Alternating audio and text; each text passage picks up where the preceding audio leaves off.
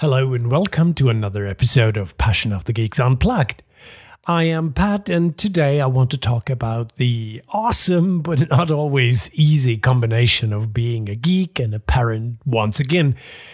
In this episode, I tackle the topic of age ratings, age restrictions, age recommendations, and everything resolving around it.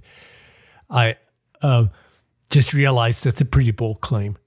Well, this is not meant to be an essay or something, but it's a topic that is very important to me, so there are just a couple of unscripted things I want to get off my chest. But first, I want to repeat my little disclaimer from my last Geek Parent episode, because when it comes to being a parent, follow your heart. Some guy on the internet might have some really cool advice that you might consider following, and that's great. If you feel like his or her proposal is actually a good idea, try it. But just because some parent has a lot of experience and got some really great results does not mean that this will fit to your family. If you are the parent, you know better what's good for your child than everybody else. It's like with all parenting advice, not just from the internet. Consider it if it sounds feasible to you, but every bond between a parent and a child is different, and so should parenting be. But back to topic. Greatly simplified, I think there are roughly two types of parents. Those who can't wait until their child becomes old enough to do this and that, and those who don't want their child to grow up at all. I personally am somewhere in the middle, and here goes my two groups oversimplification already. Well, it fills you with pride when your child can do new things, and with a lot of happiness when it gets old enough so you can share certain experiences together. That is so much fun. And especially for a geek, there are always those movies or TV series or games you absolutely love and you can't wait to show to your child. You know, like finally watching the original trilogy of Star Wars with your child, and kind of forget to mention that there are other movies, or finally watching, I don't know, Buffy together, or Chuck, or, well, basically anything. And, you know, as a geek, you are kind of in a hurry for a lot of these things. I mean, it would be so awesome to watch the original Star Wars trilogy before your child is aware of the often, parodies of, I am your father. You know, that well-known twist. Wouldn't it be great if your child could be surprised by that? Or, you know, mentioning Buffy, it would be awesome if you could watch the series so early that the arguably subpar special effects of the first few episodes don't matter as much. But when is your kid ready? How do you know? And I really mean this question because it is not as easy to answer it, in my opinion. Sure, there are various rating systems you could follow, and honestly, that's a great way to get some general directions. And, you know, it is easier today than ever to get some guidance from age ratings. They are fairly visible on packages. In fact, sometimes they take up too much space and kind of spoil an otherwise great-looking design. It is even easier if you buy your stuff digitally, because you can actually create accounts with your child's birthday in it. So by default, your child won't be able to play or watch something not suitable for its age. The problem, of course, is when parents don't know anything about these or don't know how to use them. I guess most of our listeners are aware of age restrictions various platforms offer, so I won't go into detail. Just maybe help your friends and extended families set up suitable parental controls. That would be awesome. But that's just the beginning. Because official rating boards don't know your child as well as you do. And depending on the region you're in, your local rating board might put more emphasis on certain things that might not be relevant for you or your child. For example, German rating boards are more sensitive to violence, even if it's just cartoon or fantasy violence, while US age ratings are pretty sensitive when there is nudity involved. Now, both have the right idea, don't get me wrong, but one might be more relevant to you and your family than the other.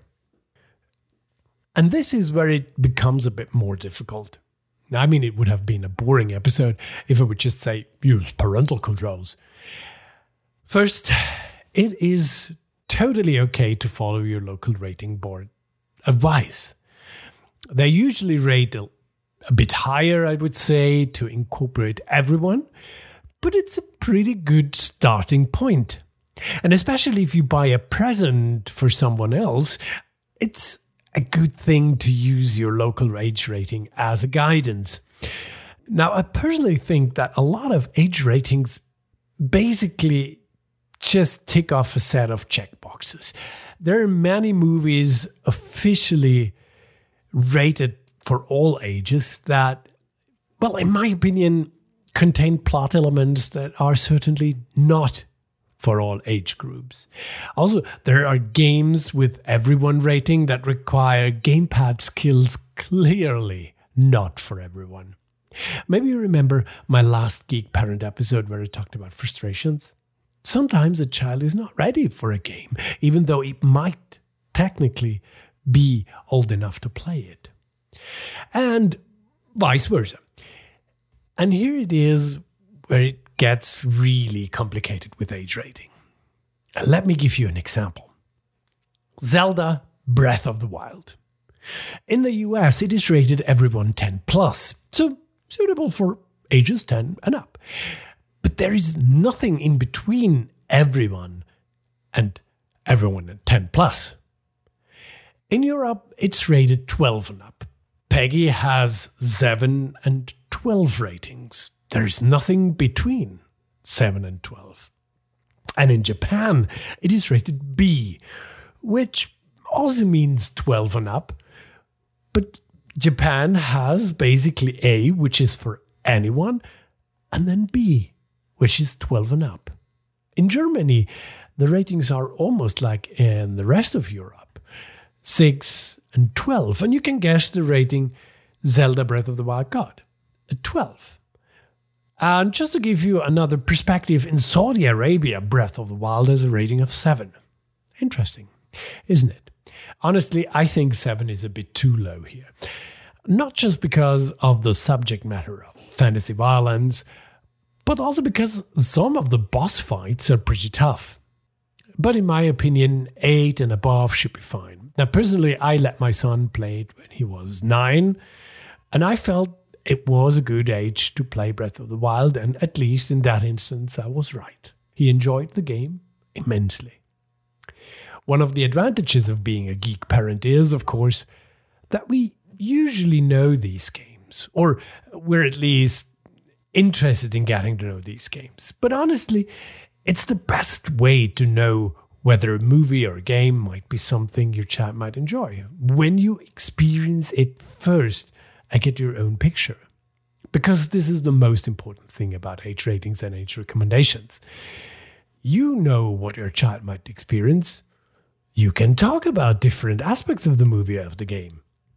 And, well, prepare your child for aspects you think might perhaps upset him or her.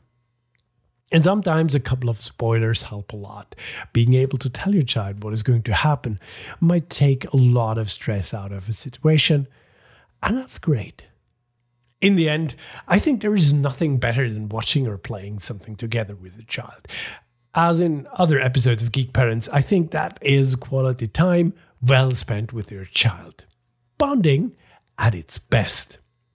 But in today's media landscape, it's not always easy to pick the right form of entertainment easily, especially when there is a lot of hype around something. That is when you, as the parent, need to put in a little bit of work. Maybe when you look at it yourself, the supposedly violent video game everyone is playing might not be versed in playing cops and robbers with sticks on a playground. Or maybe a TV series that doesn't look too bad, but its quote-unquote heroes might have a questionable point of view that might be hard to put into the right context for your child. So, age ratings are there for a reason, and they should not be ignored completely, but they are very unspecific. There are several sites on the internet that try to give parents a better age recommendation.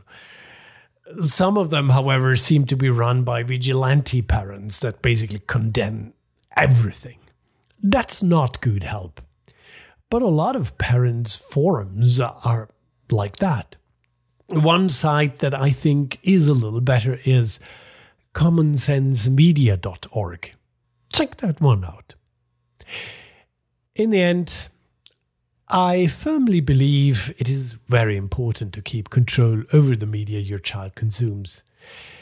Use these helpers modern technology offers you, like parental controls, separate accounts, or specific kid versions of apps. And if you think your child is ready to experience something your official rating boards don't agree, just whitelist it. That's why there is this option. So I realized this episode has become a little longer than I wanted, and maybe I have started rambling a little bit. So let me know what you think. You can write to passionofthegeeks@gmail.com or drop me a direct message on Twitter at pat9496. I would really love to hear from you. Well then, don't forget, geek parents are just like normal parents, except much cooler. So this is it for this week. If you like this episode of Passion of the Geeks Unplugged, a rating or a subscription in your favorite podcatcher would be awesome. We're on all major podcasting services and on www.passionofthegeeks.com. You can send questions and suggestions to passionofthegeeks@gmail.com, and you can find us on Twitter at PassionOTGeeks. So thank you all for listening, and take care.